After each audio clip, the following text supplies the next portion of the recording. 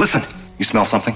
Human emotions are materializing in the form of a viscous psychoreactive plasm with explosive supernormal potential. What a discovery, a psychoreactive substance.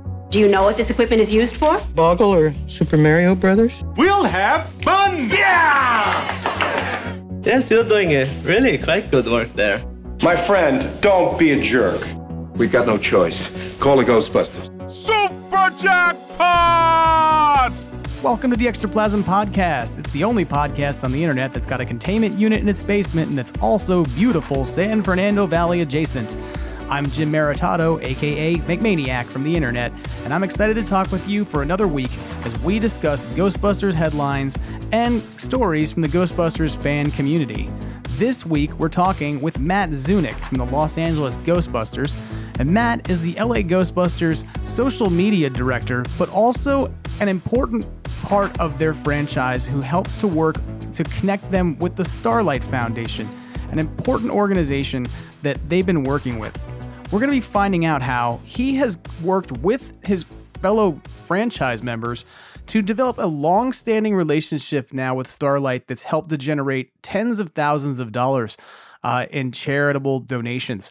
And it's a great and interesting story that I think a lot of different franchises can learn from and can, if not, sort of replicate on their own, take some ideas from how they've been able to achieve a great deal of success in a short amount of time. And one of the key things about this podcast is that, sure, we're going to talk about Ghostbusters merchandise and Ghostbusters media releases, but this is supposed to be a fan community podcast where we find out about what different franchises are doing successfully or different makers are doing. And if you're one of those people out there, by all means, reach out. You can always reach out to me at extraplasmpodcast@gmail.com or via Instagram or Twitter at extraplasm, EXTRAPLASM. And as I say often, I don't know why I spelled this for you because you're already listening to this, so you probably found it on the internet. But nevertheless, I want to encourage folks, if you have things going on, especially as you're leading up to the Halloween season, when many of us who are in the Ghostbusters community kick into high gear in terms of the charity work we do, or in terms of the different cosplay engagements we're making, please reach out, let me know about things you're doing, because even if you want to just have them in headlines, I'm happy to share them. But in the case of this week's episode, I'm really excited to be able to contribute some of the stories from LGB and their success so that folks might be able to learn from them. And if nothing else, just kind of be entertained by hearing about sort of what a franchise goes through to try and generate revenue for an important foundation. As Starlight, if you're not familiar with what they are, is a foundation that works to create opportunities for play in hospitals. So essentially to help kids get healthy who are in hospitals for long periods of time because they're ill, and to give them an opportunity to have entertainment, to give them a chance to have some fun, and to lighten the load on them as being kids who are in long-term care in hospitals for often very serious conditions that could have really lethal consequences in some cases. And so the work that Los Angeles Ghostbusters are doing with Starlight is so important because it's helping to improve the quality of life for kids out there, some of whom are getting through those bad situations by imagining themselves as Ghostbusters and seeing themselves as heroes fighting against the ghosts that are sort of wrecking their lives. So I'm really excited to share this story with you all this week. Before we get into our interview with Matt Zunick from the LA Ghostbusters, I wanted to make a couple quick programming notes. The first of those is I want to make a quick thank you to a friend of the podcast, JD Raymer, who took some time this week to listen to a mix of the episode and try to help me figure out why last week's episode sounded really quiet and really weird. So if you listened to last week's episode and thought, wow, this was a little harder to listen to than the one the week before, I apologize. And this is one of the fun things about becoming a new podcaster is that you get to learn new tools like Adobe Audition and also get to learn when you're overusing those tools. So to JD Raymer, who took time out of his day and night to listen to different versions of the podcasts, to download a project file and help to edit things to help me fix things, I really appreciate your help, and that's why you get a huge shout out on this week's episode of Extraplasm. A second programming note I want you to keep in mind is that last week we talked about Tony Taylor Toys and Phantasm Toys, and Tony Taylor was our guest on the show, and he was letting us know about the Roach on 12 figure he would be having come up for pre-order. That is now available on his website, phantasmtoys.com. That is azmtoys.com. And you can go and pre-order that now. It'll be available for the next 2 weeks as of the 9th of September. So if you're listening to this around then, the clock is ticking. If you're listening to this, up after 2 weeks, then you've got a problem. You can't get it anymore, but hopefully you picked it up. But please go and check that out. If you haven't taken a look at Crypt Creepers, which is Tony's line of minifigures that fit alongside the Kenner Real Ghostbusters ghosts, or Kenner Real Ghostbusters figures from the vintage figures, or whether you have the retro re-release ones that came from Walmart, they really pop and fit very well with the entire Kenner line. And they have great artwork that's been designed by Brendan Pierce, who's also known as Beducci Studios. And so please go ahead and take a look at those things if you haven't, because we want to help support the folks who come on the show and help them to succeed at the stuff they're releasing, because the stuff is cool. So with that out of the way, in terms of the programming notes, we're going to take a couple moments to look at some Ghostbusters headlines, and then we'll chat with Matt Zunick. Still making headlines all across the country, the Ghostbusters are at it again. Today, the entire eastern seaboard is alive with talk of incidents of paranormal activity. Call-in topic today, ghosts and ghost busting. The extra plasm, read all about it. Ghostbusters headlines coming at you. This week in Ghostbusters headlines, we're going to start off talking about something that is a little bit near and dear to my heart in a weird way. I talked last week about the Sonic toys that are coming out for kids' meals. And I joked that I think that Sonic might be dressing themselves up as spinners for Halloween. And in all reality, I don't really think that. But I do think that there was a reason why those toys were created. And if I had to speculate, I don't know anything for sure, but if I had to speculate, I wonder if those toys were supposed to come out last summer as part of some sort of tie-in and promotional marketing with Sonic. We may remember that Zaxby's had a tie-in with Ghostbusters Afterlife. It was not a huge promotion, but there was a Zaxby's bag or wrappers in Gruberson's office during Ghostbusters Afterlife. And then there was a small Zaxby's tie-in promotional campaign. Around the same time, Baskin-Robbins released some slime that we saw come out in some very nondescript bottles that looked like they'd been thrown together very quickly. And some of us began speculating that slime was probably supposed to be for a Ghostbusters Afterlife promotion. But that slime had a sell-by date of October, and Afterlife ended up being pushed back till November. So nobody really knew for sure, but it seemed pretty likely given that Gruberson is, spoilers, in the middle of Ghostbusters Afterlife, being chased by a terror dog after picking up Baskin-Robbins from a freezer in the middle of a Walmart, very prominently naming it as it is. It was pretty clear that there was supposed to be some sort of promotional tie-in, and this week, that has been roundly confirmed. Daniel Keith Brown, who has been the Senior Vice President, Director of Design and Digital Experiences for 22 Squared, an Atlanta advertising agency, has released a portfolio of images on his website, dbrownified.com. I'm not going to spell that one. I assume that you can figure out D, brown, and ified. dbrownified.com. Go check it out. He's got an entire portfolio as a person who's had 20 years of experience in the design industry, and he's had massive clients like Coca-Cola and Home Depot, but in particular, one of his biggest clients that he's been the principal designer for is Baskin-Robbins. And looking at his portfolio this week, you could see that he has released all of the images of all of the tie-in marketing that would have been used in Baskin-Robbins stores for Ghostbusters Afterlife. Now, that includes a ton of stuff, because to be clear, Daniel Brown is also the person who designed the Baskin-Robbins Stranger Things tie-in and activation.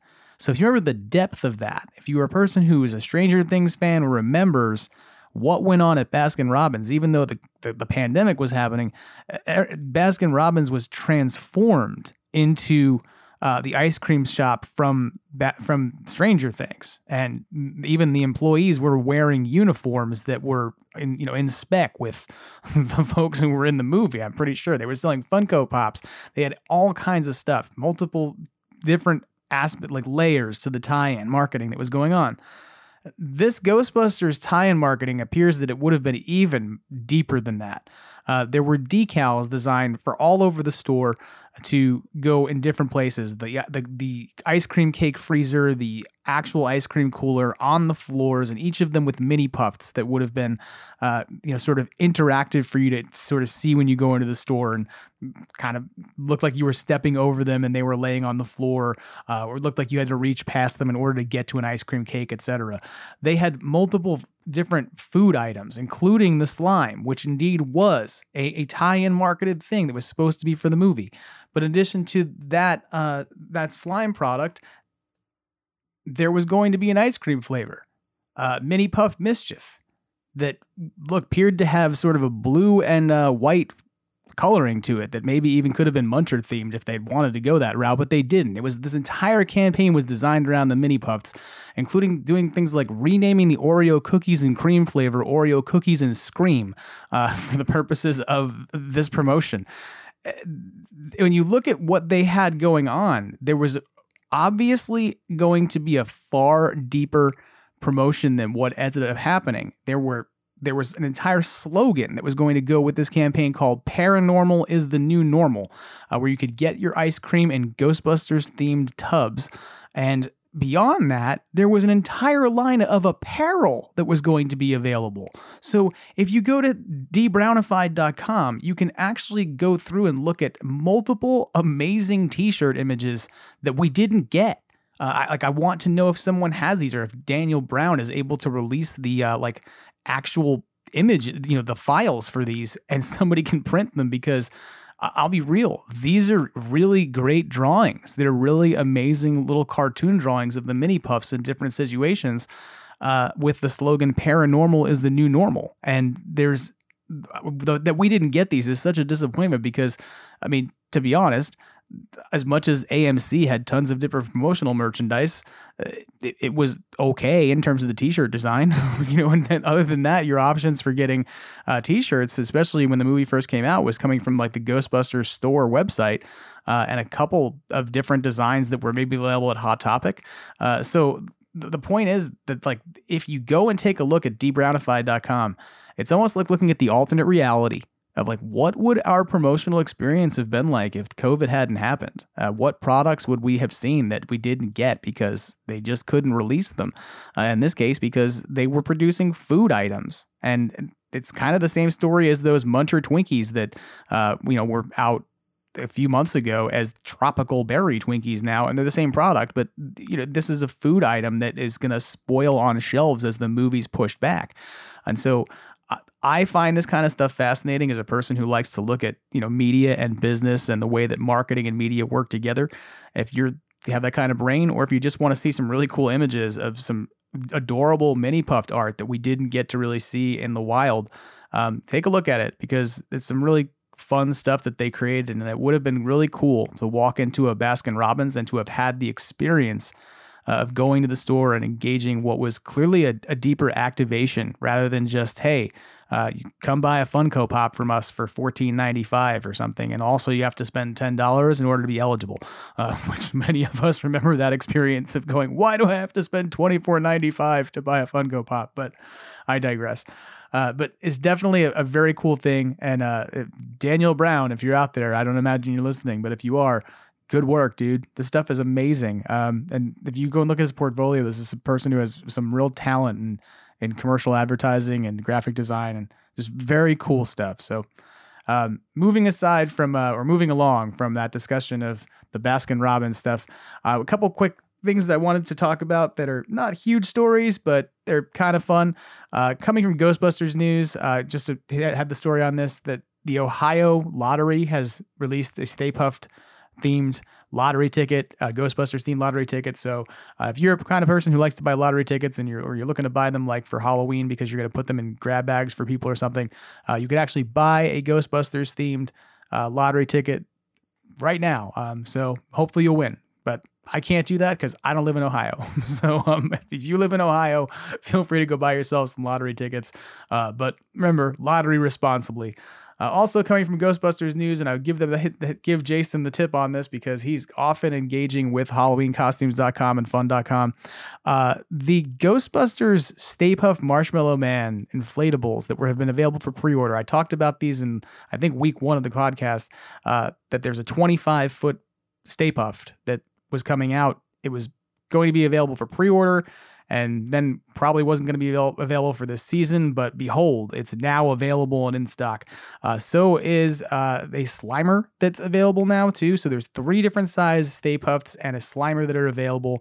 That big Stay Puft is going for like $600, but here's the pro tip. Go and get the 20% off coupon, because before, if you were going to buy this thing, you couldn't use it because Fun.com and HalloweenCostumes.com don't let you use a pre-order coupon or don't let you use a coupon on a pre-order, but they will let you use it now the stupid thing is in stock. So if you want to go get any of those inflatables, one, do Jason a solid and go to his website and click through one of his links to help his affiliate program, which is, part of what lets him run a website that informs all of us as his day job now. So give him a solid. And if you're going to buy something from Fun, go do it through one of his links.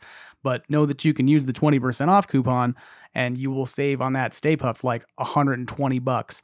If you're buying the smaller one, you obviously will save less money because that's how percentages work. But nevertheless, that stuff is coming out, and you should, if you're going to grab it, think about getting it and making sure you use the coupon as you do so. Beyond the stories about the inflatable Stay Pufts, one additional merchandise announcement to be aware of is that the Bradford Exchange has announced that they are now selling a 5-foot tall, about 1 foot square base lamp. That's the best way to put it. It's not an Egon lamp. Somebody sell me an Egon lamp for real.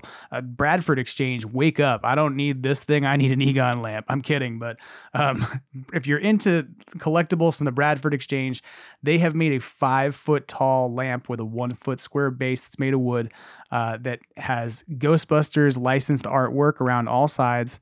It comes with 3 light bulbs that apparently have different colors for different color changing features. This is a product that will be limited in release because it's Bradford Exchange stuff, and it is going to retail for about $179.99. You can check it out on bradfordexchange.com, and something that I probably won't pick up, to be honest, because it's not something I need, and it's a 5-foot tall lamp, but it has officially licensed scenes and graphics from both Ghostbusters and Ghostbusters 2. So for those of you who are Ghostbusters 2 fans out there who often feel like you get neglected in the presentation of cool stuff, check this out because it may be something you want to know about. But the Bradford Exchange stuff that's come out so far, if you have any of it, there's a clock they put out. There's the Slimer that's come out recently that levitates over a trap. It's some kind of neat stuff and something worth looking at. I don't know if this is something I'm going to pick up, but it's something I wanted to pass along for folks who might want to check it out. If you have I hate calling it a man cave because it implies that only men for some reason do collecting when we know very well there are many women in our fandom as well. So I'll call it a nerd cave. If you have a nerd cave that needs new lighting and you want lighting that's cool and like decorative and represents your hobby well, check out bradfordexchange.com. They have something that may help you. Okay. And the last thing I want to talk about in terms of news for this week is I mentioned the containment unit last week, and I don't mean the thing in the wall that we store ghosts in. I mean the Ghostbusters containment unit on Facebook, which is a Facebook group that is dedicated to getting Ghostbusters autographs and that is run by Tom Henry and Matt Sanders. I mentioned last week that they have opened their signing with Terry Hardin, who is one of the primary Zool puppeteer from Ghostbusters in 1984 and has a ton of other credits. I wanted to remind folks that the orders are open for that, but I also wanted to let you know that they have a very limited number of slots that are going to be coming up in the week that this podcast is released for a signing with Slavica Jovan. Now, if you're not sure who that is, that's Gozer the Gozerian from the first Ghostbusters movie. And that is a difficult autograph to get because she does not really make many convention appearances anymore. And as I've say this not to be morbid, but all of the principal actors of that film are getting older and they're spending less time in the public eye as a result. That is an autograph that if you haven't picked up, you probably will want to if you can get it. So my suggestion is if you're interested in that, you should check out the Containment Unit. And the full name of the group on Facebook, if you're trying to find them, is called the Containment Unit. We collect spores, molds, and Ghostbusters autographs. And it's a private group with about 1.7 thousand members. And you can also reach out to them if you wanted to place an order with them or find out more information. They do have a Gmail address, which is ghostbustersautographs@gmail.com. So I know the Terry Harden photo orders and signing orders are going to cut off by the 16th. So that's about a week from when this podcast is being released. And they're going to announce their Slavica Jovan slots at some point this week. So if you are listening to this and you're not currently following the Containment Unit on Facebook, you should go do that so that you know what's going on and when those slots drop. They've also sort of teased that they're going to be doing another round of signings with Bob Gunton, who played Ghost Farmer in Ghostbusters Afterlife. And they also are going to be doing another signing. They already did one with Bryn Metheny, and I may be saying her name wrong, and if I am, I'm sorry. But she was one of the voices of one of the Mini Puffs, and I believe she also has done voices for Pokemon. But if I'm wrong about that, I will have to give a correction next week because I'm not going to stop the podcast right now to go look. But know that those are options that are coming up out there for you if you're a Ghostbusters autograph collector, and that there are only more things that are probably going to get announced in the future weeks and months. So if you're not following Containment Unit on Facebook, I know I've probably said it too many times now, go do that. And that kind of wraps up our Ghostbusters headlines for this week. So let's go now to our interview with Matt Zunick of the Los Angeles Ghostbusters and his story of how the LA Ghostbusters have become the Starlight Foundation's happiness heroes for the work that they're doing in raising money and providing fun and play and smiles for kids in hospitals. Joining me now on the Extraplasm podcast is Matt Zunick from the Los Angeles Ghostbusters. How are you doing, Matt? Hey, Jim. I'm doing very well. I am very happy to be here. Congratulations on the podcast. Thank you. Congratulations to you, because one of the things we're going to talk about is your recent recognition from Starlight Foundation as one of their ongoing partners. And what's the title they gave you as a group? I forgot. I'm sorry. So the award they gave us were the Happiness Heroes Award. Apparently it was an award that they kind of retired, not officially, but they just weren't really doing much with that title for a while. And then they told us about it and we were like, what? And then sure enough, there it was, a nice little plaque and a nice photo of some kids that we helped, and that was really, really awesome. It's really awesome. That's part of what we're going to talk about today is that I invited you on the show because I've gotten to know you a bit as a member of the Los Angeles Ghostbusters because I live near LA. And I've met you a number of times. And for those of you who've never seen Matt is a very tall person. So when you see a bunch of Ghostbusters all together at a the there's one of them that you see before the rest of them over the crowd, and it's Matt. So it's true. You can wave to him from across the con. Yeah. He's the one who helps you. They often think I'm Stay Puffed from a mile off. They're like, wait a second, what did you do, Ray? Oh no, it's just one of ours. It's just Matt. Yeah. But we've gotten to know each other a bit since running. I think the first time we met was Midsummer Scream in 2019, like pre-COVID, and it was like, you were there with your group at the time, and some members from some of the folks who were affiliated with Orange County from Ecto Exo were there with their car, and I was a lone person walking through the convention with his proton pack who didn't really know anybody yet. I was just a guy from the internet. Yeah. And as people kept approaching us and being like, hey, can we get your picture? We were like grabbing you. We're like, get in here. And that was my first experience of engaging sort of franchise culture where it was like, I don't want to be in your photo because I'm not supposed to be, because I don't want to I'm not stepping on your toes. And people were like, what are you doing? Like, you're just get in this photo. And I was like, I'm allowed. And it's like, of course you're allowed. What the hell's wrong with you? Yeah. It's like you're in a flight suit. You got goggles on, like get in here. Yeah. So, and actually that con was awesome because somebody else was like, hey, come with us, and just got me into all of the haunts at that convention. Because for those who've never been to Midsummer Scream, it's a Halloween convention where they have different haunted mazes and all kinds of cool stuff. But it was like, I realized in that moment, I was like, I could put this on, go places, and doors open for me. It's just like firehouse doors, perhaps, but they open. That's right. As somebody who drives around an ectomobile for their daily driver, I can tell you, you get a little bit of special treatment. Mostly some weird looks, but once in a while, someone like comes up alongside you and they're like, Ghostbusters, all right. And you're like, thanks, dude. And you go about your day, and that's what it's all about.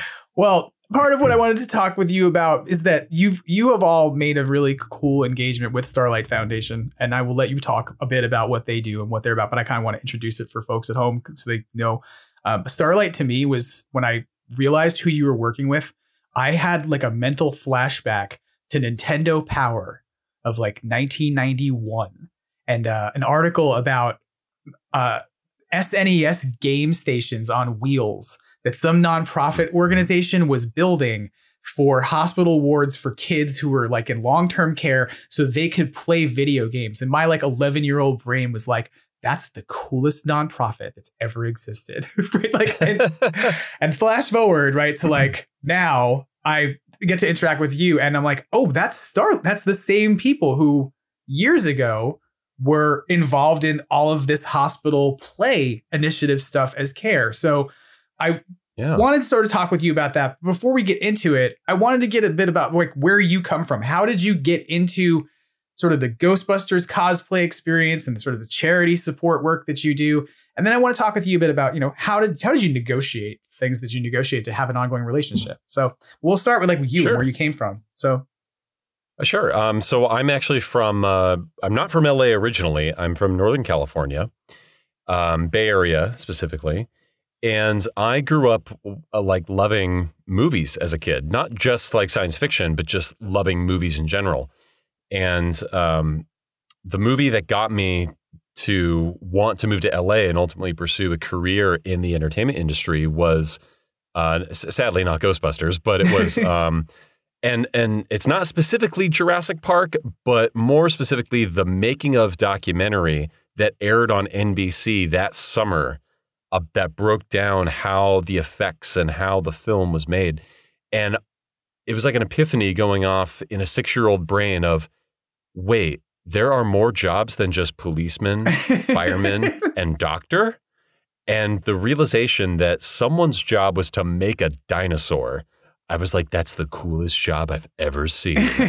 And so my whole life just became about, I need to go and work in the film industry. And I went to Long Beach State, and then that was my undergrad. And then I went to USC for grad. And I've bounced around some of the studios working in post-production and some other stuff. And it's been great. And I ended up getting hooked up with doing Ghostbuster stuff. I've always loved movie props. Like as a kid, making my own movies, I loved props. Like just props are the coolest thing. It's like, especially that feeling of like you're able to reach out and pull a tangible item from the movie. Mm-hmm. And I don't know if I'm probably dating myself, but if anyone remembers the Planet Hollywood restaurants. Oh yeah. Yeah. I mean, those were for like a movie buff, like especially a kid who was a movie buff. Yeah. It was like, we're vacationing in LA. What are some of the things you want to do? I want to go to Planet Hollywood and I want to see the props that are on display. I need to see Terminator parts, and I need to see proton pack parts, and I need to eat bad fried food. And I need to see, it's like, mother, over there is one of the monkey head cups from the Indiana Jones and the Temple of Doom. I do not want to be bothered. And so just that obsession with props. I used to try to build my own props at home out of like Lego pieces, out of like, plastic bottles and stuff that, I would pull out of the recycling bin.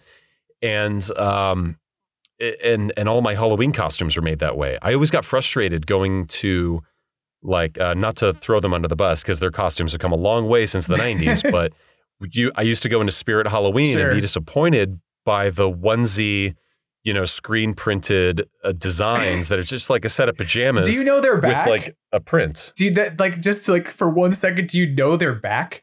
Like, no joke, if you go to a Spirit Halloween, the Ben Cooper plastic Star Wars costume that you had when you were a child is back for adults. And I'm like, whoa, like what? That's a deep cut.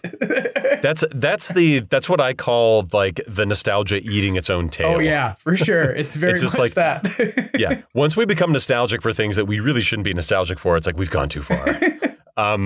But yeah, no, I've seen those. And but as a kid, it's like, oh no, Darth Vader, like he has like shoulder armor that comes over his chest and the helmet has to go all the way around. It's like this big. And I got frustrated that Halloween costumes didn't look how they did in the movie. So I used to make my own. And I always wanted to be a stormtrooper in the 501st, but I always just kind of felt like, yeah, that's a pipe dream. I'll never be able to do that. And I went to San Diego Comic-Con when I was in college. And it was my first time there, and I bumped into a Ghostbusters group. And I don't remember which one it was. It was one of the Ghostbuster groups down there. And I was blown away that somebody could build a proton pack in their garage. Like, I thought that was reserved for the prop masters at the studio. And I was asking them all these questions like, okay, so how did you do this? How did you do that? And none of that information stayed in my brain, but it was just because I was so excited. But then years later, I'm working at a VFX house. I'm out of grad school.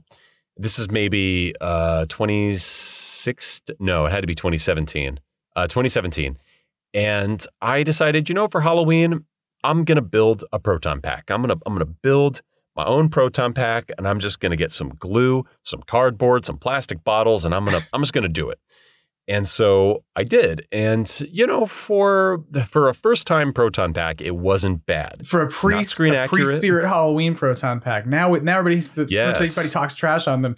The world before the pre-Spirit Halloween proton pack was the, hey, what do you got laying around that looks kind of round and kind of rectangle, and what can you glue together? An old pie tin, yeah. Right. Or do you have like one of the RGB ones from the 80s, those like blue plastic ones? Yeah, that you can just mod up. Yeah. Yep. Didn't have any of that stuff, so I just got like plastic bottles, bottle caps. I think I got a bean can that I used as an end filter. And just, hot glued it all together, and it held long enough. I think I had it for about a year and a half before I started building my big proton pack for real. But all this to say, so I made that Halloween costume, and then I went to the Force Friday release of Star Wars toys for The Last Jedi. Okay. And I know this. I'm not going to bring up The Last Jedi, but I'm just bringing it up to put just the time placement. I don't want to talk about it. So I'm at Target. It's like 11:15 at night. I'm in my little fold-out chair in front of Target. And these two guys sit next to me, and they're waiting too. And they have 501st shirts on. Okay. And I was like, 501st Troopers? And they're like, yeah. Are you a 501st Trooper? And I said, no, it's one of those things that I've always wanted to do, but never felt like I could afford it. I'm sure it's like $2-3 grand.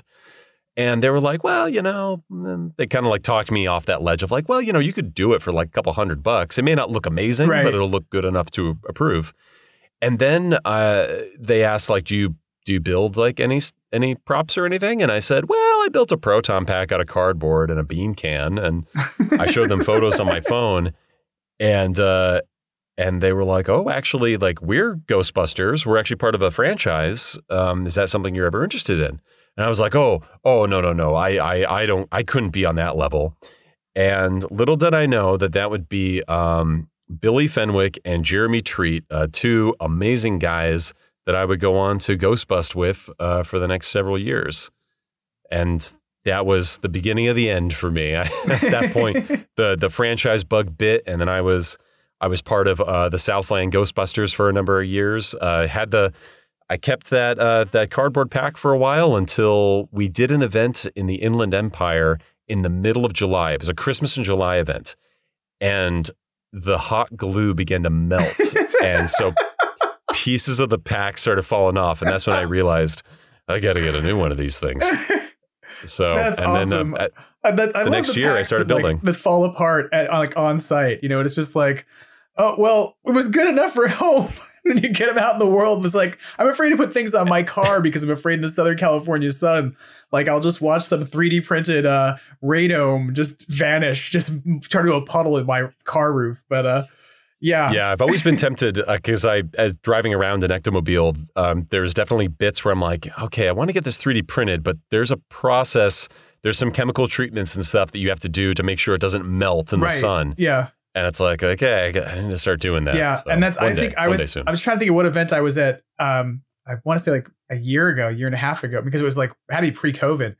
I had my proton pack in California and the forecast was for rain. And I was like, that's not supposed to happen. What do you do when that happens? How do you take a proton pack out in the rain? Do you take a proton pack out in the rain? Do you just leave it in the car? And I was like so anxious about rain for the rest of the day. I was like, I could never live in like Portland and be part of like the Portland Ghostbusters or the Seattle Ghostbusters. I would be doomed. Oh yeah. No, I think we did this was, oh my gosh, I think this was like 2018. We did Kids can cosplay. That's what it was. Kids can cosplay events down in Orange County somewhere. And it started to rain, so they were huddling people under tents. And I didn't have my proton pack because I was like, I'm not going to bring it if it's going to rain. Right. Miguel brought his, and we got there, and Miguel was looking around. He's like, I'm not going to wear this. And we ended up having a good event otherwise. But yeah, for a little while, everybody was like, who are these guys in like gray flight suits? That's weird. It's kind of funny, though. It's like water is the biggest enemy of proton packs, of nuclear powered proton accelerators. But we have all this power, but don't get it wet. Yeah, it's like Gremlins. Don't get it wet. It's like, Yeah. But so you end up starting out with Southland Ghostbusters, right? Originally. Yeah. And that was the franchise that was sort of the big franchise around LA, at least when I first moved here. And now you're part of LA Ghostbusters, right? And what's the direction that LA's taken since you're like what's your title with LA at this point? I guess that's a good question. Well, I wouldn't so much as calling it a title, but I would say that I'm the social media administrator for the LA Ghostbusters. I'm really just a member, the same way everyone else is. Yeah, no, I don't mean to like over like hierarchy. Like that's not a word. Hierarchize. That's, if you get what I'm saying. I'm not trying to put hierarchy as much as I'm sort of saying like, what are the hats you wear? Is a better question. Sorry. Exactly. And really all that means is I manage the social media accounts, and I help do some of the event outreach if it's needed. Miguel does all of our event coordinating. So, but sometimes he's not there when we're asked about something at an event. Like somebody might come up to us and be like, "Hey, there's something going on in October. Can we have you guys there?" And give them the card. We talk to them, and then when we make that connection later on, we'll say, "Hey, Miguel, this was this group. I'm gonna kind of introduce you, and then you could take over." But yeah, so I'm the social media administrator, and then I also do the majority of the Starlight communication with Jeremy. Gotcha. And Jeremy is the same Jeremy that I met right in 2017. Yeah. So yeah. So it would be weird if you're like, so I met this first Jeremy, and then he was like, "Listen, I'm going to hand you off to another Jeremy. He's going to be your onboarding for all rookies of this particular franchise. You're going to see rookie Jeremy." But he's Jeremy too. We don't like him. Yeah, he's the one we leave downstairs in the basement next to the containment unit. Hugo, are you upstairs? Yeah. So yes, it is the same Jeremy. So he and I handle all the Starlight stuff. So part of when I began to know you as LA Ghostbusters, one of the things that I noticed quickly was like you were very oriented around reaching out and starting to do charity work. And I remember one of the most like impressive things that I saw you suddenly do was you had this event at Scum and Villainy Cantina where you ran a trivia night. And I was like, I really want to go to this. And I don't really know if I should because COVID, et cetera. So I was like, made all the hems and haw reasons not to go.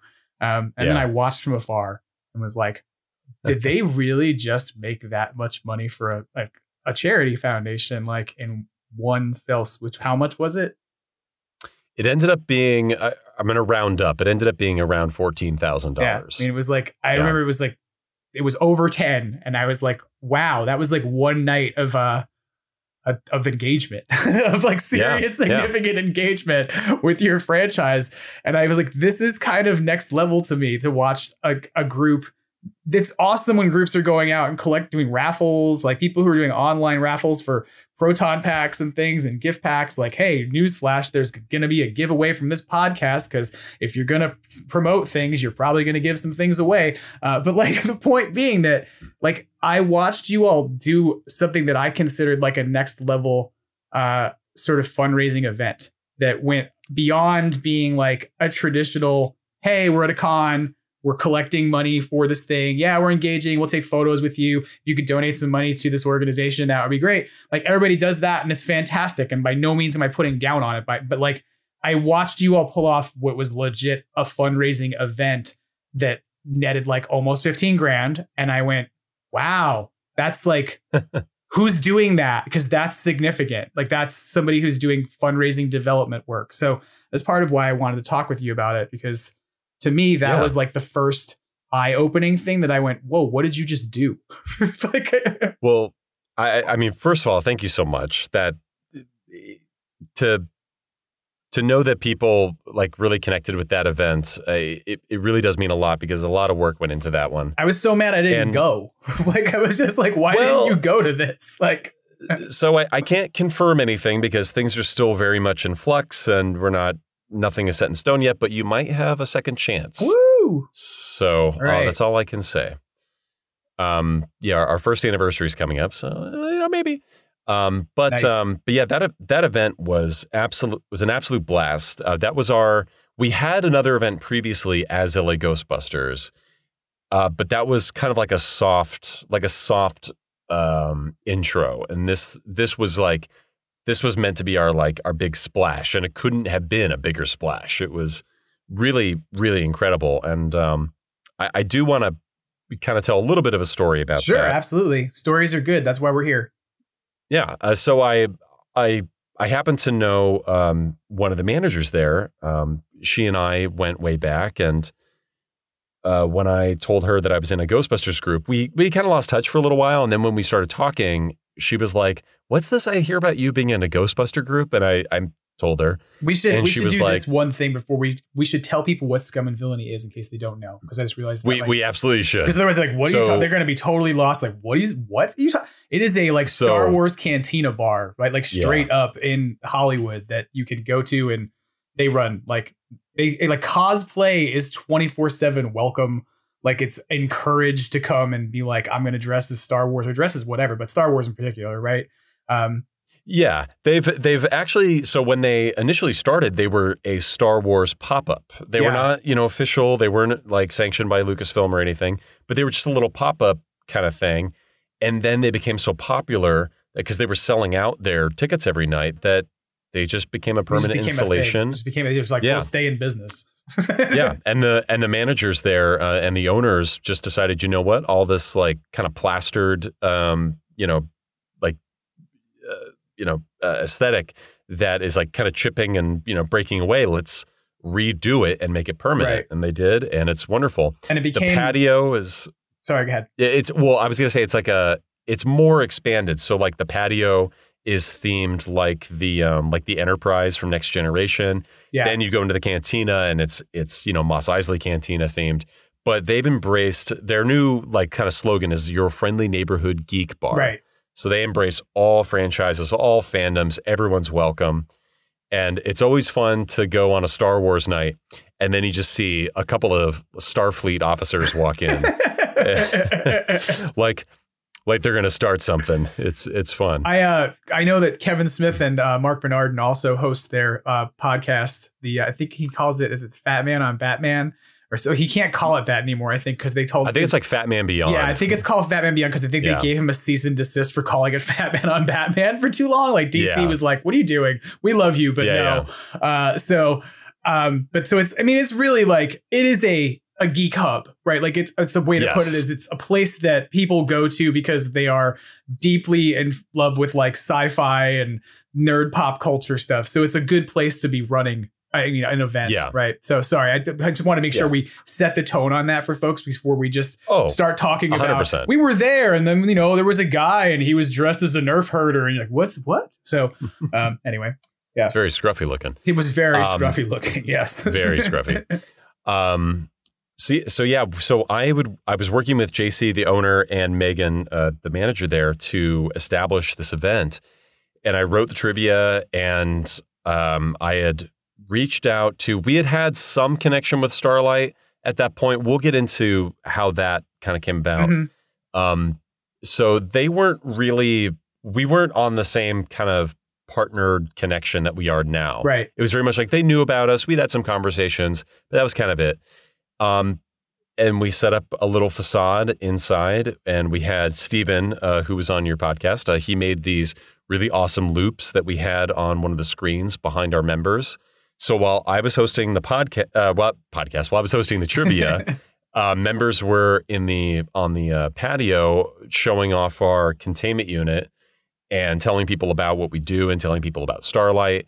And then, these amazing Ghostbuster themed drinks were being served at the bar.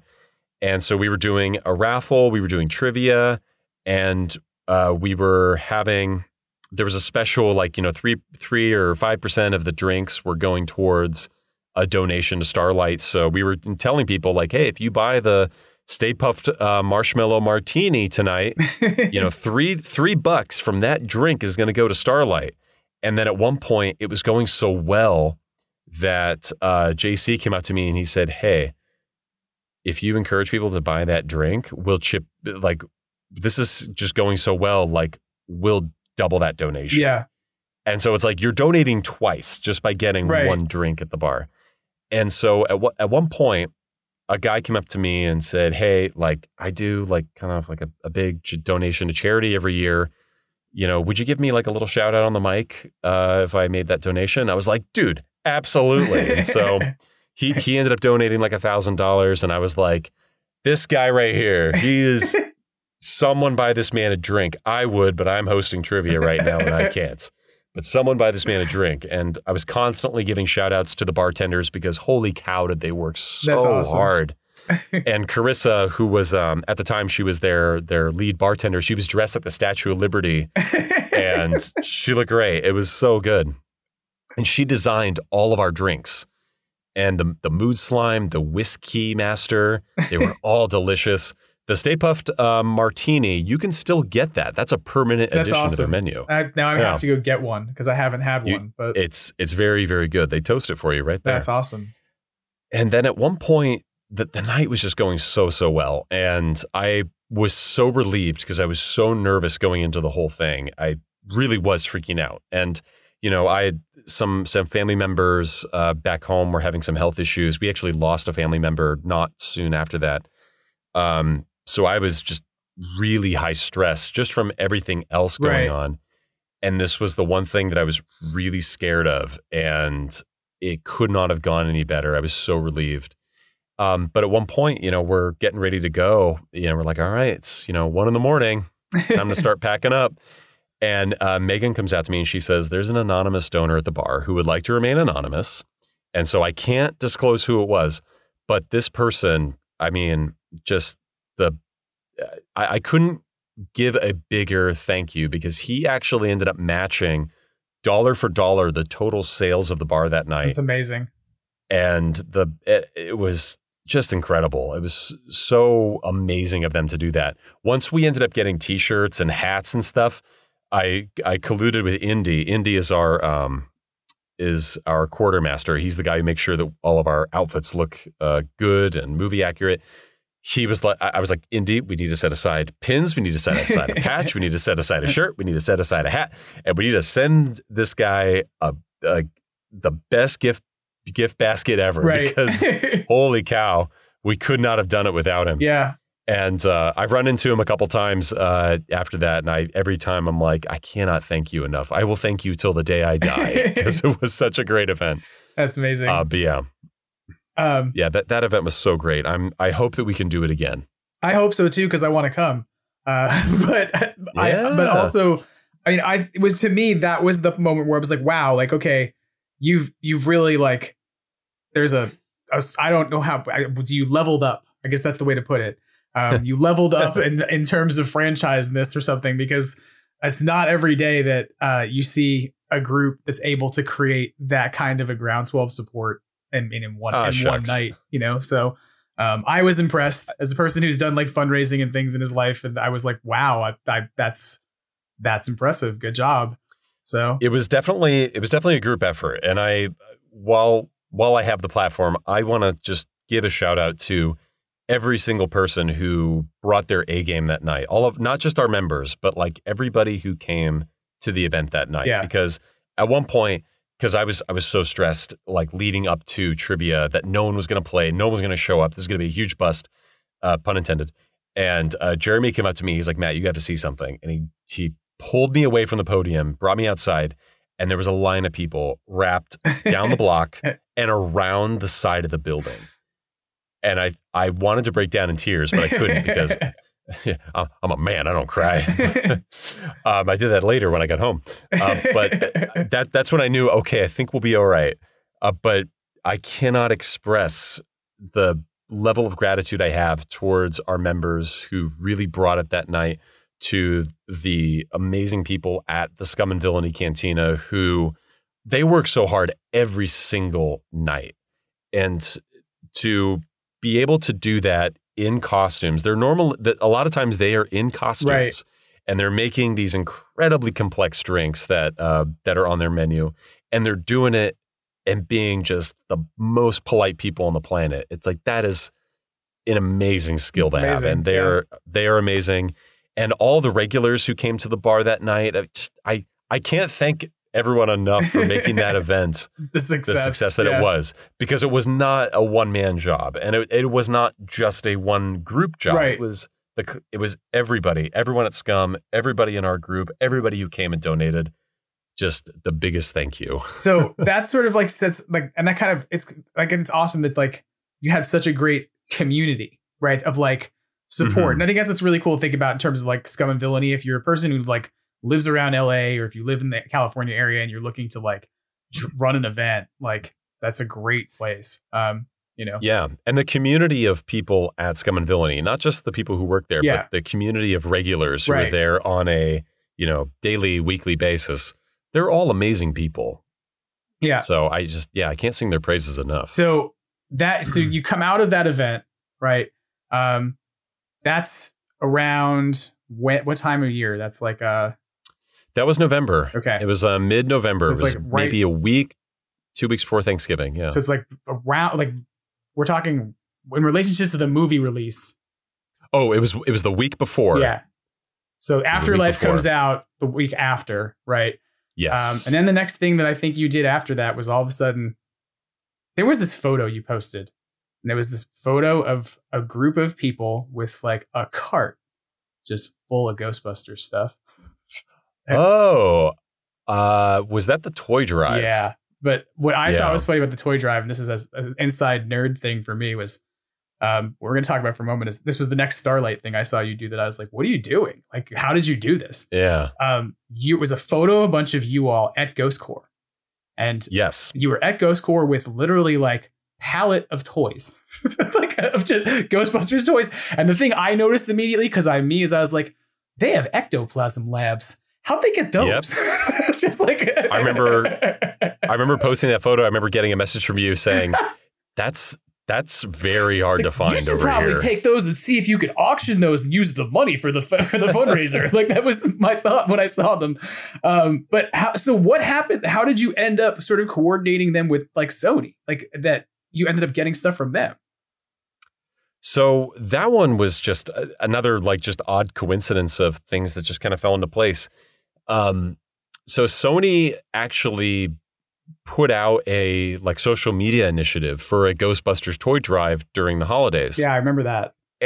And they reached out. I feel like they reached out to every. I don't know if they reached out to every group, but I know they reached out to us because I got an email about it and asking us to participate in it. And I reached out and said that we would.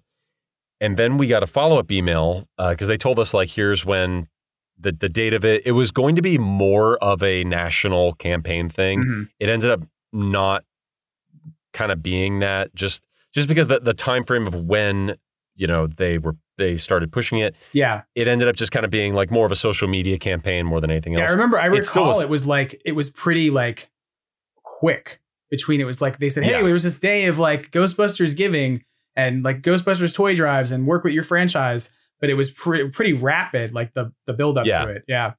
I think they're going to do something.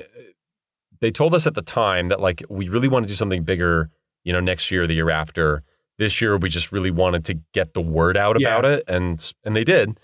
But then they said, well, we actually have some stuff here that we'd like to, donate if you guys want to come down to the lot and, do something here with the toys, and we'll donate them to, whatever hospital, whatever, charity organization you prefer. And so I reached out to our contact at the Starlight Children's Foundation. I said, hey, I don't know if there's any way to do a toy donation to Starlight. What can we do about that? And they put me in touch with UCLA Medical, and they have a children's hospital. And they reached out and said, we would love to take the toys. And unfortunately, I still think that they won't really let anyone into the hospitals yet to like do photo ops or like do like meet and greets with the kids. But at the time I was like, if I could just like drop them off in an ectomobile, I think that'd be really awesome. Great. Right. And so, so we went down, we got all the toys from Sony. They let us shoot that little, video out front. And it was amazing. Like, it was so cool to be able to do that. And I don't take any of that for granted. It was just amazing. Like, walking in, we got there and we're like walking up and we're kind of downplaying it. We're like, okay, be cool. And we walk into the Ghost Corps office. Their people meet us and we go in, and there's just this like small mountain of toys. And it's right in front of the containment unit from Afterlife. Right. We like literally just saw this in the movie lobby theater for a while, right? It was just like, hey, we'll just put it here. We'll just leave it where it is. Yeah. And we were like, is all this for us? And they were like, yeah, whatever you guys can fit in your cars. And that wasn't even all of it. Like, there was still more that wasn't like piled up like that. So we managed to fit it all into 3 cars, my Ecto, Indy's Ecto, and Jeremy's car as well. And it was just unbelievable. It was so cool. And then when the actual like toy drive day came around, I think it was like 2 days after, we reached out to this guy Brett, who has a cat, like a 59 Caddy M&M Ecto. Is that he goes by Ecto 1LA? Is that? Yeah. And so he came down to Werewolf Studios in Burbank with us, and we did a short 4 or 5 hour toy drive out in front with our Ectomobiles, and that went really well. It didn't go as well as I was hoping, but that's because it started raining. I was gonna say, I remember that it rained, because we live where we live, and this is so stupid that like most people are like, how do you remember it rained that day? It's like, because we live here. And it doesn't. Yes. So when it rains, you're like, oh yeah, that was the rare day when it rained. Yeah. They were trying to do a toy drive out in the outside, and it was like, hey, come on by and drop toys off for kids. But also it's raining, which in California means everybody just hides. Yeah. And that's not to say that the toy drive didn't go well. It went extremely well. Sure. We were just like, at one point they said, the rain really picked up. And after that, like, we just weren't getting as much traffic. And it's like, you're right. Like, when it rains in LA, people don't go anywhere. They just go in the house. So, it's like snow days anywhere else. It's kind of funny. Yeah, exactly. So we're hoping to do another toy drive this year. Maybe that's kind of up in the air. We have a lot of events coming up, so it kind of depends on like where it falls on the schedule, but hopefully we'll have a better turnout for a toy drive. So like part of the reason I like went down these, like, let's hop down these little stones in this river is because like I think this is kind of what leads to your longer term relationship with Starlight, though, right? It's like these 2 events were the kind of the big jumping points for you, right? Of like kind of having this ongoing relationship with them. And so how does that work for you now? Like, they're your dedicated charity that you take all your events and funnel your revenue towards, or like how do you? I guess that's the way to ask this question is like, what is the partnership now that you have with them? How does it work? Yeah. Well, let me backtrack a little bit and kind of explain how that relationship kind of came about. Yeah, for sure. And then I can build on top of that. So before we became LA Ghostbusters, we did an event out in Banning, California, which is, for anyone who's not aware, like Banning is sort of a maybe the 3/4 of the way point between Los Angeles and like Palm Springs. Okay. It's way out there in the middle of the desert, very rural, kind of low income kind of community. And they were going to have like the Banning Street Fair Comic-Con, which is basically like a bunch of local artists, local vendors come out, like local food vendors, and they just throw the Chamber of Commerce throws this big little street event for the town, and they could bring their kids, and they can, do this. There was a bouncy castle, there were activities, there was like face painting, and then there was us, the Ghostbusters, and we were doing donations to Starlight just because Jeremy introduced me to them and said, "Oh, this is an organization that does some really great work for kids in hospitals." And I read about them and I was like, yeah, I think if we can do fundraising, that was my whole thing, was like, I really felt like, what's the point of having all of this cool stuff if we can't find a way to give back to our community, if we can't make our community a better place? And you know what? Conventions and going to Sony, all of that stuff is great. And I don't want to like say that like, oh, whatever. It's amazing. We hate going to Sony. It's the worst ever. Like, no. And I feel so lucky to be able to do all that. I honestly would give it all up if it meant that we could do like, if someone said you can't do fundraising anymore, I would hang up my Proton Pack. I'd be like, nah, then I don't want to do this. Because I really strongly feel like if I'm not giving back to my community, if we're not trying to put some good out there, then there's no point to any of this. My apartment is not very big. The Proton Pack is not very small, so it takes up a lot of space. So we agreed that when we started LAGB, that it would be charity focused. That we were, everything we do, let's find a charity angle if we can. And so that's why at cons we have QR codes and we have a little cash box for donations to Starlight.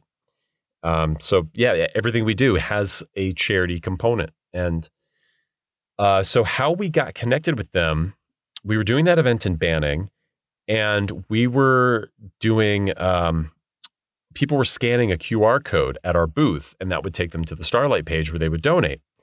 And people were donating, and in the notes, they were saying, from the Los Angeles Ghostbusters, or, met the Los Angeles Ghostbusters. Or I'm sorry, actually it was, we were Southland at that point. Gotcha. Met the Ghostbusters and I'm donating. And not long after that, I got an email from Starlight and they were saying, hey, so not complaining, but what's the deal with Ghostbusters? And I mentioned the whole thing to them. I gave them the whole spiel and they were like, oh, that's a thing? And I was like, well, I mean, it's a thing to us. So yeah. And we ended up having a really awesome call with they're now our contacts there. We had this really awesome call where we broke down like, there's fandoms out there that have these franchises, these groups that focus on charity and focus on community outreach. And we, name dropped the 501st and the Rebel Legion. Right. And the Mando Mercs. And then we said, and we consider ourselves like the Ghostbusters equivalent to that. And then they said, okay, great. I mean, do you guys have an event coming up that you might want us to maybe like come by and do a little meet and greet? And that was around the time that LA Ghostbusters started. And we said, well, we have this event at Scum and Villainy Cantina. If you guys want to come out and say hi.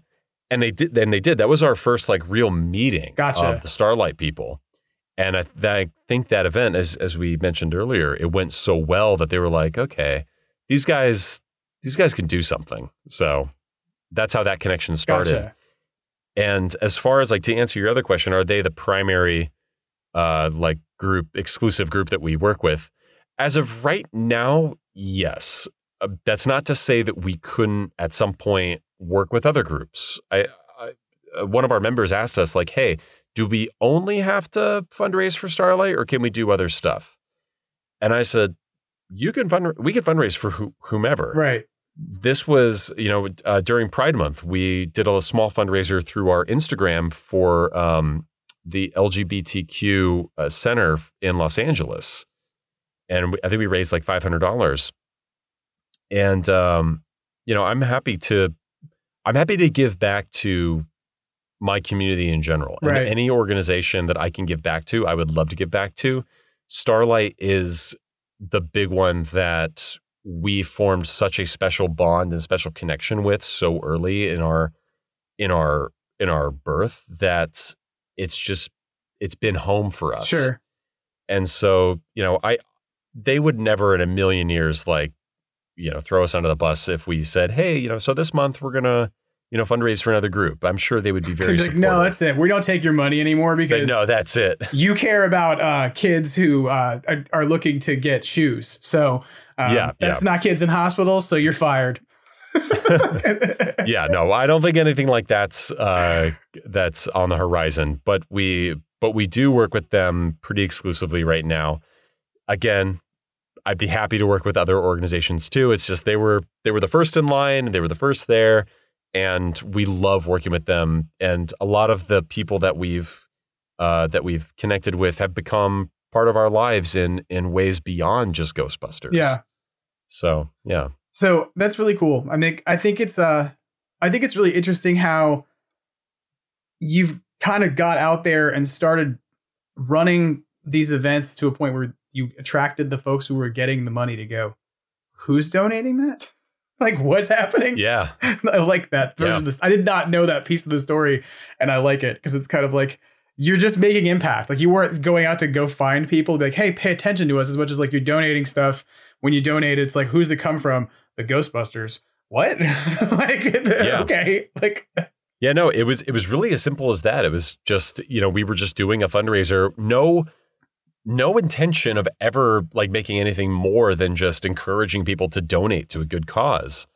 And through like the couple of donations at a couple of different events, they reached out to us and that was the end of it. Most recently then, I believe like what you had going on was an event. I know that you had struggled because you weren't able to go yourself, right? But there was an event at San Diego Comic-Con to also benefit. The cross rip. Yeah. So was that kind of like the continuation? Like, is that the continuation of the Starlight partnership and the Sony partnership, or how does the cross rip come together in San Diego? Yeah. Well, the cross rip came together very, very quickly.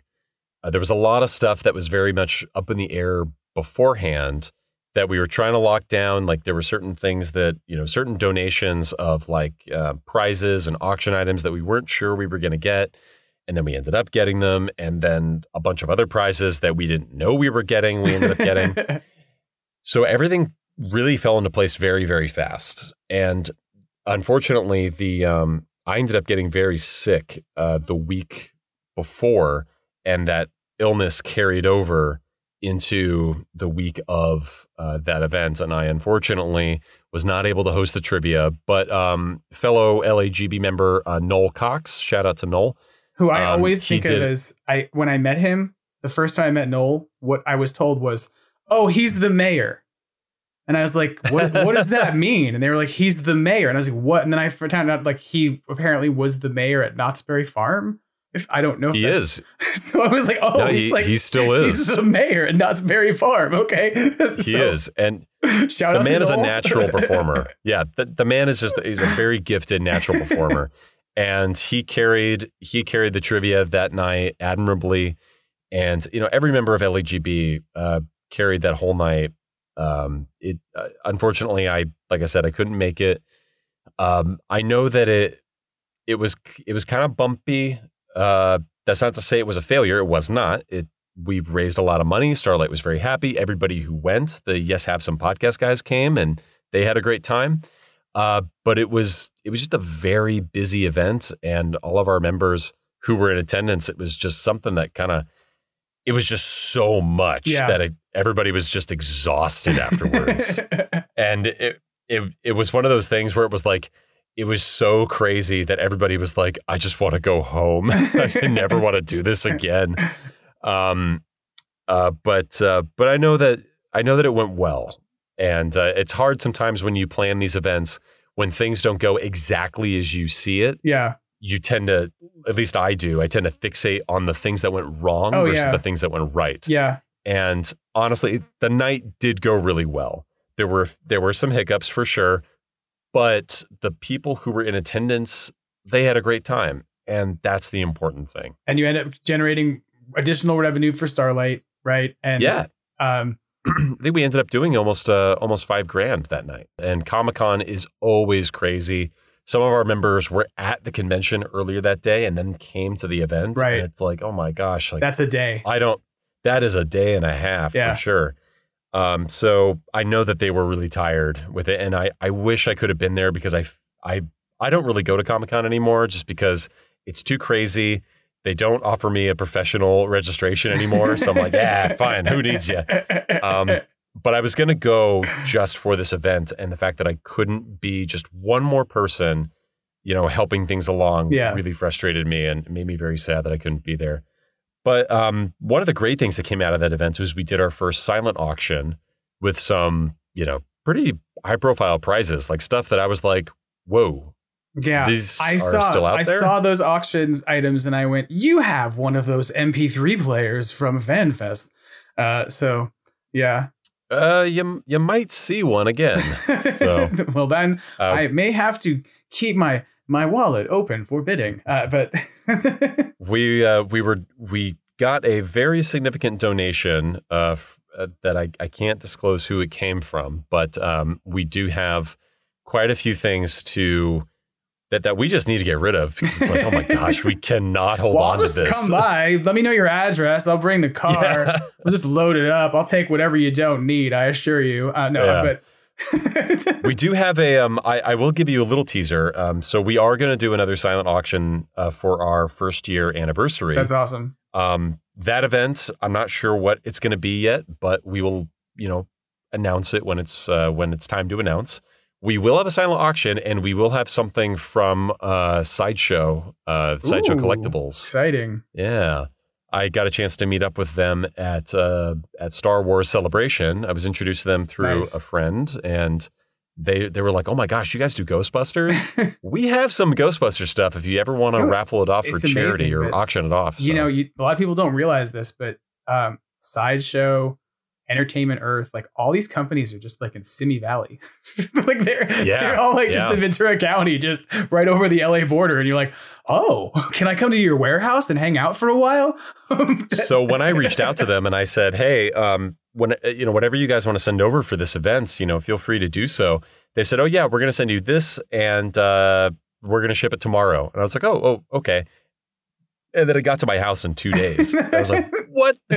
And then I was like, oh, Simi Valley. Yeah, it's kind of funny when that happens. I actually had a conversation once with Entertainment Earth because they shipped something and they shipped it in FedEx, she had a FedEx Smart Post. And so it left the state. It literally went from Simi, I live 15 miles from Simi Valley. The thing left the state and came back. And I was like, it's what like, had you known, doing? You would have just driven over there. Yeah, I would have just came by. You could have left it in the parking lot. Entertainment Earth. It's kind of funny.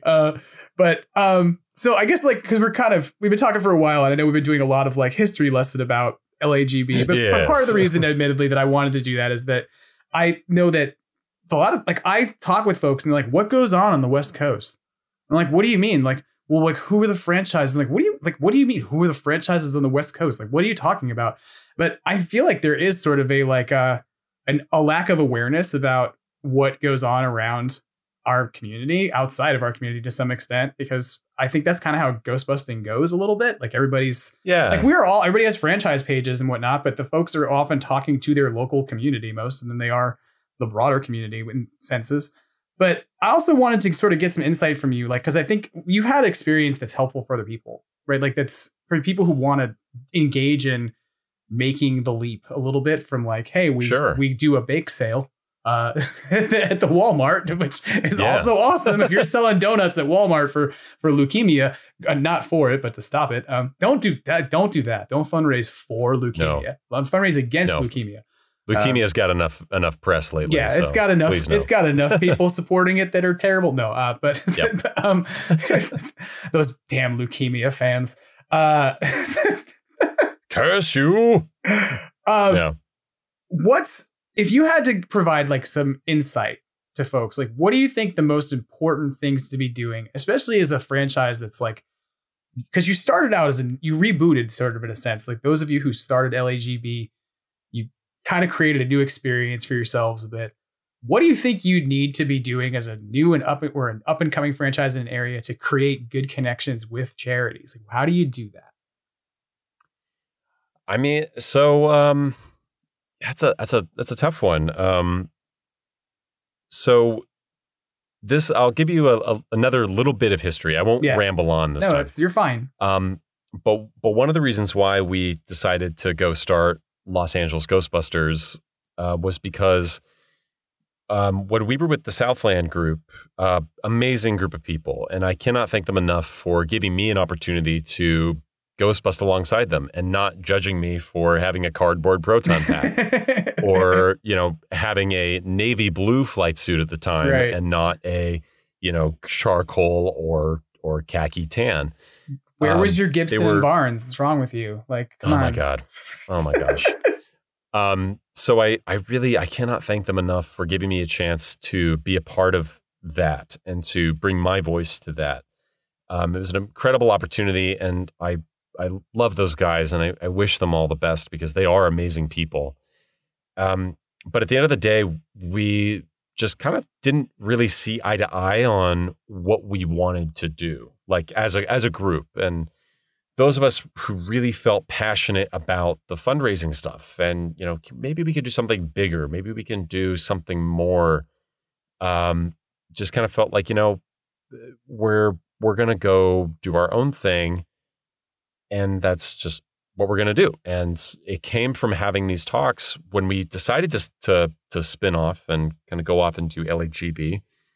We spoke to each other a lot to try to figure out, okay, what is the vision for this group? How do we see it? Because if we can't be on the same page about what we want to be doing and where we want to go, then this won't last. It'll fall apart. And we need to all be on the same page about that.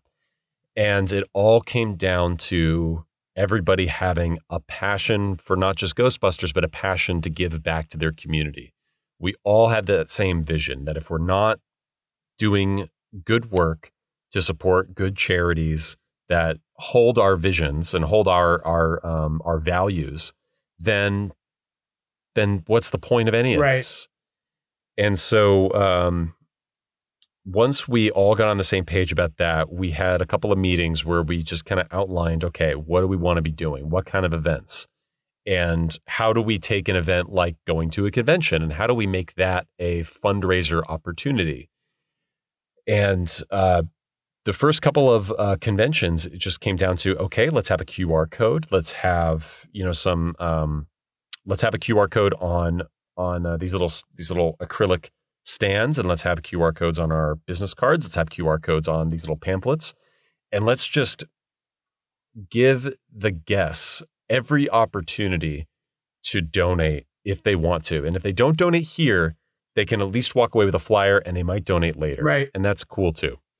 And when we started talking with Starlight, they were like, we have this thing. It's called a dip jar. And it's like a little terminal with a credit card slot, and we can program it from our offices to do whatever like minimum donation. And we found that like a $5 donation was kind of a nice sweet spot.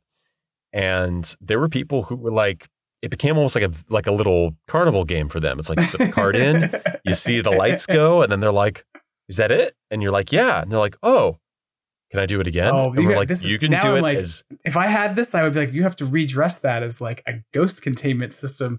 Use your ghost card. But... we have talked about that. The only reason why we haven't done it is because the dip jar that we have is actually on loan from Starlight. Gotcha. And we've spoken to them about like, hey, could we get like one that's like permanently ours? And that's something we're talking about. Yeah. It's not official. It's not something that's like for sure going to happen. But it's like, well, this is like what you're hitting on here is like something I want to like sort of stop and talk about for a second, because it's I think one of the challenges for franchises is figuring out like, how do you take money, right? Like how do you take money and not find yourself in a legal situation because you have taken in money into a personal bank account, right? Or because you don't, because your franchise is not a 501c3, right? So it's like, how do you, there are a few, and I don't mean yours specifically, there are very few franchises out there who have managed to get themselves 501c3 status. So it means that they are dealing with income that's coming in. So what I think is really interesting you're talking about is that your partnership with Starlight is an interesting and unique one to me, because it's one where they are the direct recipient of the funds. Like you don't actually, unless it's like you get cash donations by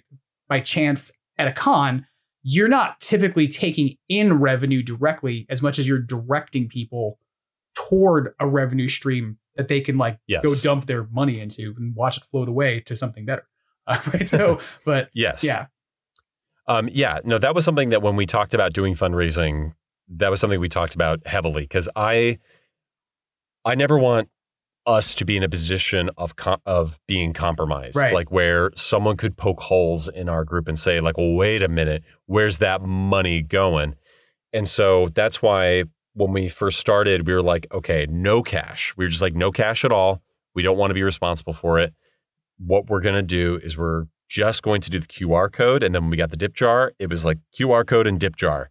That's the way this is done. Right. We will help people if they have trouble navigating the website, but no cash.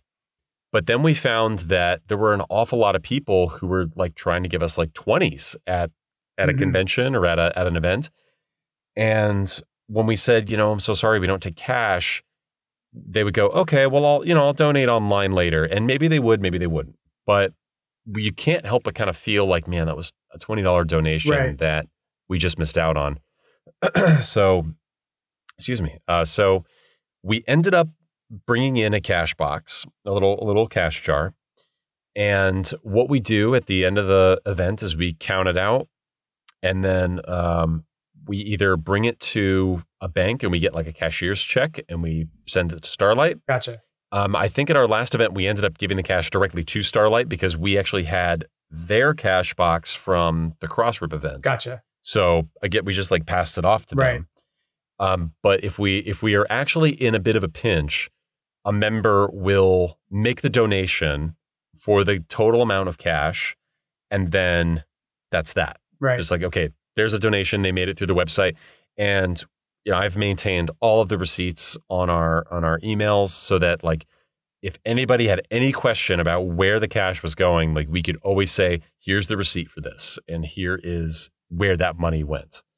So thankfully we've never had an issue. Fingers crossed that we never do. Right. So yeah, but I've always felt very strongly that I'd rather guide people to the place to make a donation, because I never want us to be in a position where we're handling someone's money, and I don't ever want them to feel like it's not going to the place that it's going to. So yeah, we try to avoid cash if we can, but we will take it. And I want everybody to know, like, that money does end up at Starlight. Yeah, no, I mean, that was the question, was never like, do you guys just keep it and spend it on beer and Chinese food? Because I know you don't. As much as I just think that, like, I think it's an interesting question because, like, I'm a person who would love to run like a giveaway online, right? And be like, I have a rare thing that I want to put online and give and donate. And even if I were to do that through eBay, right? Like, I'm donating that out of that point I have to take in the money from the payments from eBay, which I then have to be able to illustrate. I either donated 100% of, right, and then write off. And so it's like, it's complicated. And I think that one of the two things I'm hearing you say so far in like this discussion of this is like, one, plan, like communicate with your other group members about what you are and are not going to do and that you're comfortable with, right? And sort of say, yeah, we are going to take cash or we're not, right? Or we're going to do these kinds of events or we're not going to do these kinds of events because we want to stay, focused on a particular organization or not. And the second thing is be accountable, right? Like have a plan of accountability for your money. Absolutely. Yeah. What I kind of wanted to and I want to leave you with I want to leave on 2 questions, if that's cool with you.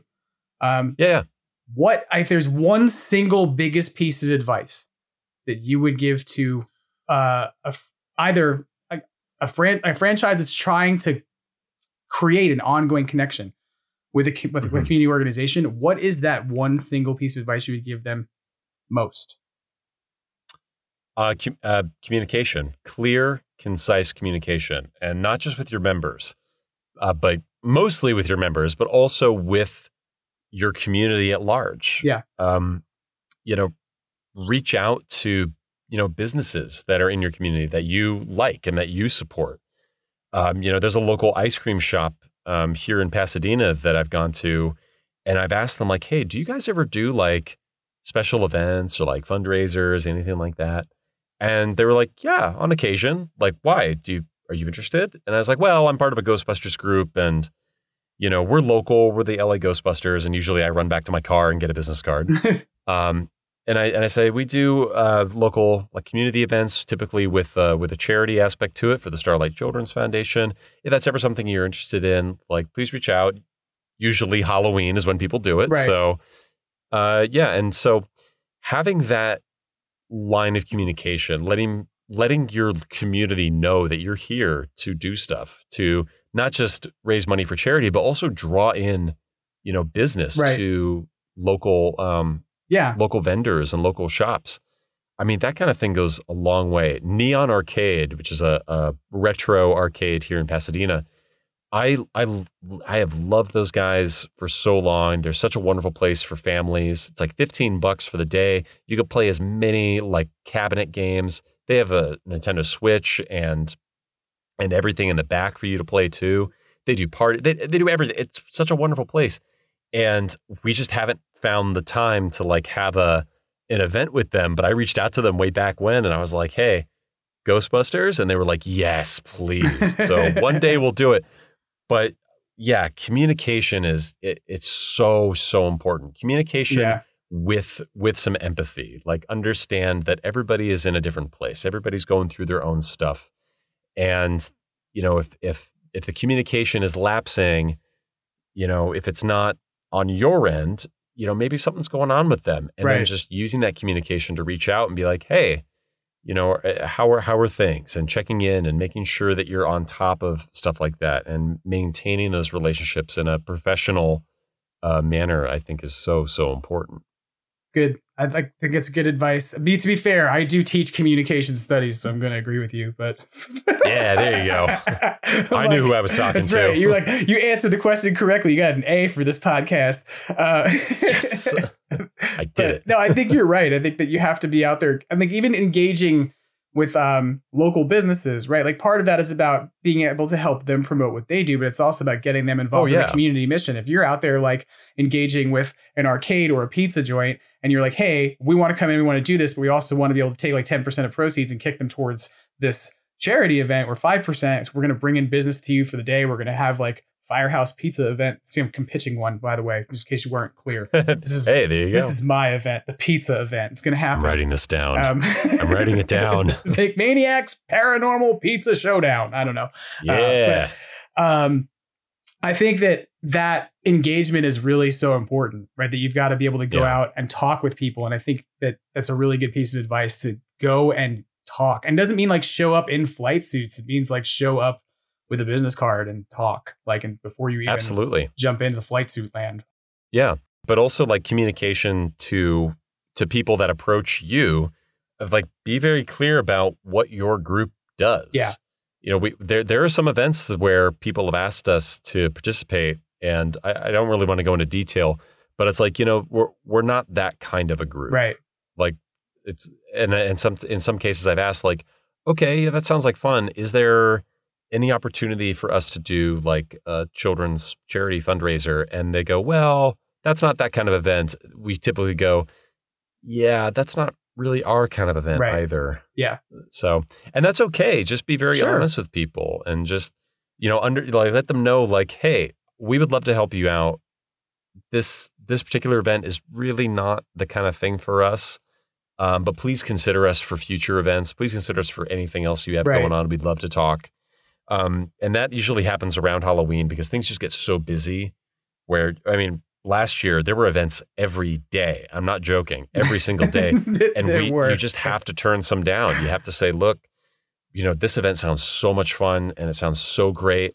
Unfortunately, our schedules just won't align for this. Please consider us for future events. For this one, I'd like to recommend you to the OC Ghostbusters. They might have some availability. I'd like to recommend you to Southland. They might have some availability. So also being a part of the Ghostbusters community, get to know your other franchises if you can. Yeah. And, work with them, reach out to them and be like, hey, we're a new franchise. We're over here. We know you guys are over there. Hope you guys are doing well. If you'd ever like to collaborate on something, we're here. Right. And if something doesn't align schedule-wise, you can always say like, hey, this other group does amazing work. Maybe reach out to them. Yep. And cross-pollinate. I think it's like one of the things that, oh yeah, I want to see so much more of it's part of why I made this podcast. I don't mean to keep, if you're on this episode of the podcast, like every episode he talks about why he made the podcast. But it is part of I want there to be a world where people are able to engage in sort of synergy, and absolutely take like the things they're doing together and dovetail them in a way that lets everybody promote. And when it comes down to charity, like it's a good way to take the projects people work on and those charity engagements. So it's like even a situation where like maybe you don't do one type of event, but somebody else does. Like, and I'm just using it as a hypothetical, but like there are some Ghostbusters groups that are totally content to do birthday parties, right? They're totally happy. Right? Like 100%. And they enjoy it and they're really good at it. And they take they get donations for doing it and they take that and give it to a charity. Right. And it's like, that's a good model for some people, but it's not a good model for everybody. Right. And so, and that's an example of an event that we typically don't do. Just because, birthday parties for the kind of stuff that we do, birthday parties just are not a great, a venue. We have done in the past, especially when COVID was really the early days of COVID. We did a couple of drive-by birthday parties. That sounds crazy, but we would drive up in our ectomobiles, jump out, and everybody was on the front lawn. And they're like, "Hey, the Ghostbusters!" And we're like, "Where's the birthday boy?" Or "Where's the birthday girl?" And they were in a flight suit. And we're like, "All right, here. Now we got PKE readings in your area. Now you got to help us bust this ghost." And we would do these little 15, maybe 20-minute interactions. Then we pose for photos. Right. Then we say, "Thank you so much for having us. We just got another call. We got to go." And then we hit the road. We, lately, because of everybody's schedules, it's become a lot harder to do those. And so we just we've been asked before and we just go, we typically don't do birthday parties, but I always try to recommend another group that does, or another group that I know has done parties in the past. And there's so many Ghostbuster groups, especially down here in LA, that do amazing work. Sure. And so it's like, hey, there's the Valley Ghostbusters, there's the Hollywood Ghostbusters. The Hollywood guys are great. And then there's the Southern California guys, there's OC. So there's so many wonderful people in all these other groups. So it's like, we may not be able to be the group of choice for this particular event, but there is another group that can absolutely bring it to whatever event you got going on. If it's not us, it'll be somebody else. And we want to be a part of that synergy, as you said, of just we're all one fandom. Yeah. So if we could, if people are able to help each other access events, even if it's not the right ones for them, it helps the fandom and it helps do the sort of charitable work that, I say this is it's part of the reason that a lot of us do this. It's we enjoy our fandom because it helps make other people happy and it helps to generate revenue or whatever it is. It generates joy for others. So that's my last question for you. And this is sure. You don't have to if you don't have to give us all the detail because you might not want to. I guess it's not my last because I really want to know also what you have coming up as you're going to plug it. I want to know, you can plug at the end of what's coming up. But I can plug a few things. What is your dream event if you could run one? So my dream event actually might be on the horizon. My dream event would be a big Starlight fundraiser where we could do trivia at a bar, at a restaurant, where we could have a certain percentage of drink proceeds, where we could do a raffle with some amazing prizes, where we could also have a silent auction of some equally amazing prizes that collectors will find very interesting, and where we could have a fandom interaction, a fandom effort to do something bigger than any one group. Gotcha. And that is something that I have been working on for almost 8 or 9 months. It's something that I've worked with Starlight. It's something that Starlight has worked with Sony on. Gotcha. So there is something coming. I can't officially say what it is just yet, but it is something that that the entire Ghostbusters fandom is going to want to be a part of. Gotcha. I'm really want to draw that, like, this is a Starlight thing. Right. It's not an LAGB thing. It's something that they started spearheading, that we just happened to have the connection with them that they told us about. And we were just like, oh my gosh, this is amazing. Can we, and I pitched this idea of like reaching out and getting a much bigger swath of the fandom involved. And they were like, this is something that we're going to do regardless of, LA Ghostbusters. Gotcha. So you guys do what you got to do. So something will be announced very, very soon. But yes, there is something very big coming. A big collaborative event, in other words. But yeah. A big collaborative. There was going to be a big event, and then there's going to be a big collaborative fundraising effort for something very particular. Cool. And this is something that Sony has been working with Starlight on. And I really can't wait for everybody to see what it's going to be. The dream is a wait and see that everybody has to see. Like, you have to come on back, and they have to come back on afterwards and talk to us about how it goes. Which would be great. Absolutely. I'd love to. Anything else that you want to plug that's coming up that people should know about that's going on with Starlight or LAGB? Sure. So we have a couple of events that are confirmed. So the next event we're doing is a private event for the Burbank Film Festival. We're going to be there just providing some atmosphere and talking to people about our mission, about Starlight. And we'll be providing our QR codes as normal if people want to donate. And then our next event after that, a more public event, we will be at the Hollywood Forever Cemetery for the Cinespia screening of the original. We will. We will be there with at least one of our ectos. I think right now it's just Indy's ecto. Gotcha. Miguel's talking to them to see if they could put mine in there. Mine is not as cool as Indy's, but we'll see. I just saw the tickets for that, which is why I was like, I wonder if I should go to this. And I was like, I'm going to the Alamo Draft House, so I don't know if I should go. And you're like, we're going to be there. I'm like, now I'm probably going to go. Yeah, we will definitely be there.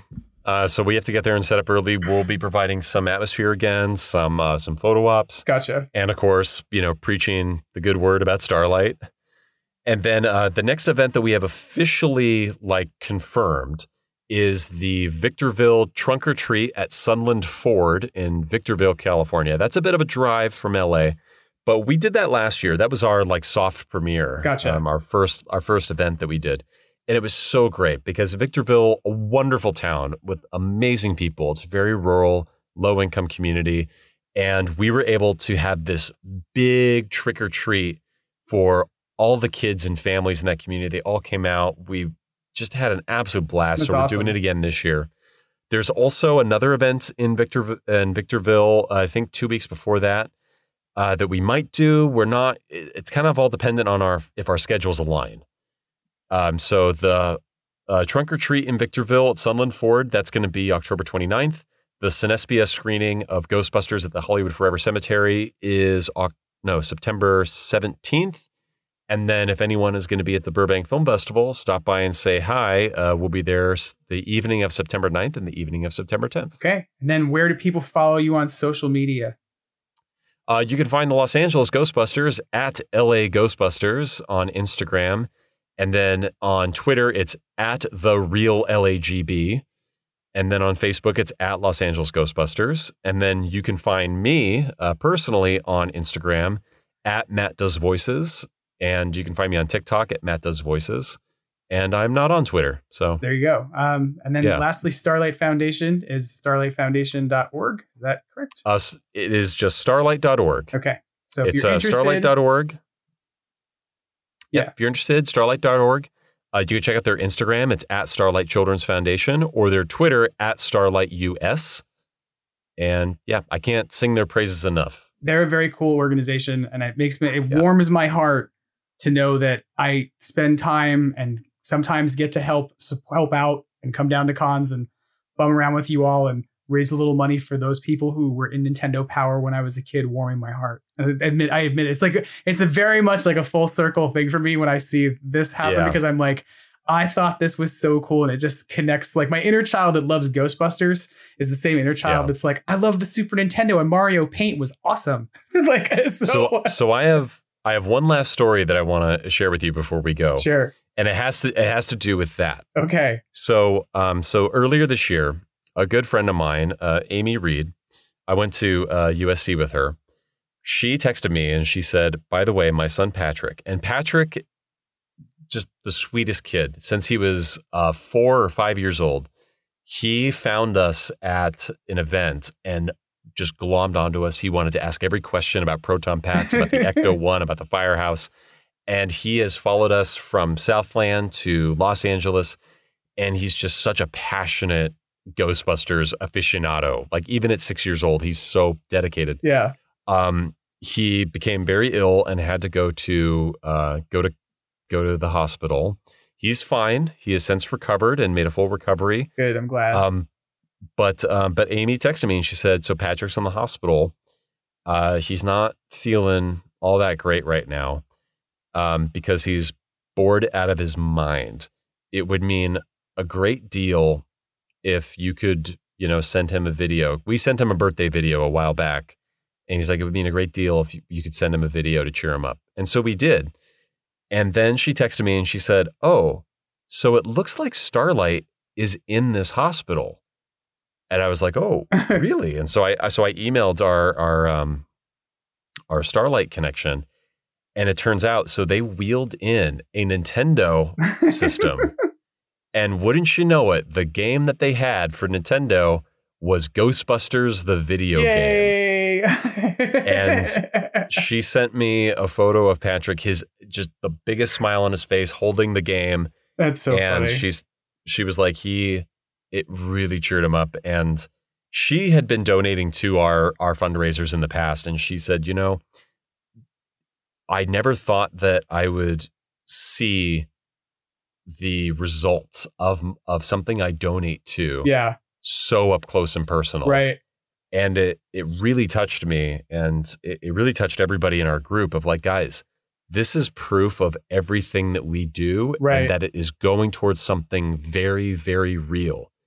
And it's hard sometimes to donate to an organization because you never really, it's all kind of ethereal. It's all happening kind of away from you. When you see it happen right in front of you and you have an actual connection physically to it, it hits you in a much different way. And I think that's what like really for me, like sealed the deal of like, I will always work with any non-charity or nonprofit charity or any organization that wants to work with us. But I will always find my home at Starlight because of this, because I see like in front of me the benefit that they have brought to our world. That's great. I think it's so cool. And I really appreciate you taking time to talk with me today. Absolutely. You're one of our oldest friends. I appreciate it. And I appreciate you all, in LA Ghostbusters who've been very kind to me. And when I first showed up and was like, I don't know any of you. And you're like, that's cool. Like you're a person who's like one of us. You're in a flight suit. Hey, you're in a flight suit. Good enough for us. So, and I said this the first time I ever met you all. I was like, it's very intimidating to meet new people. As an adult, it's even more intimidating to do it with a giant thing on your back. It's a little awkward, but I really appreciate you coming on and talking with us today. And I hope that you'll come back and talk with us again when we find out a bit about what your dream event is. Absolutely. And if nothing else, if folks are out there, feel free to take a look at what's going on at LAGB with their social media and to give some thought about if you've got some money to spend and you want to put it in a good place, consider helping out Starlight Foundation. And thank you very much, Matt, for coming on today. Thanks for having me, Jim. All right. We'll talk to you again soon. Thank you. Take care. We'll see you at the next event. All right.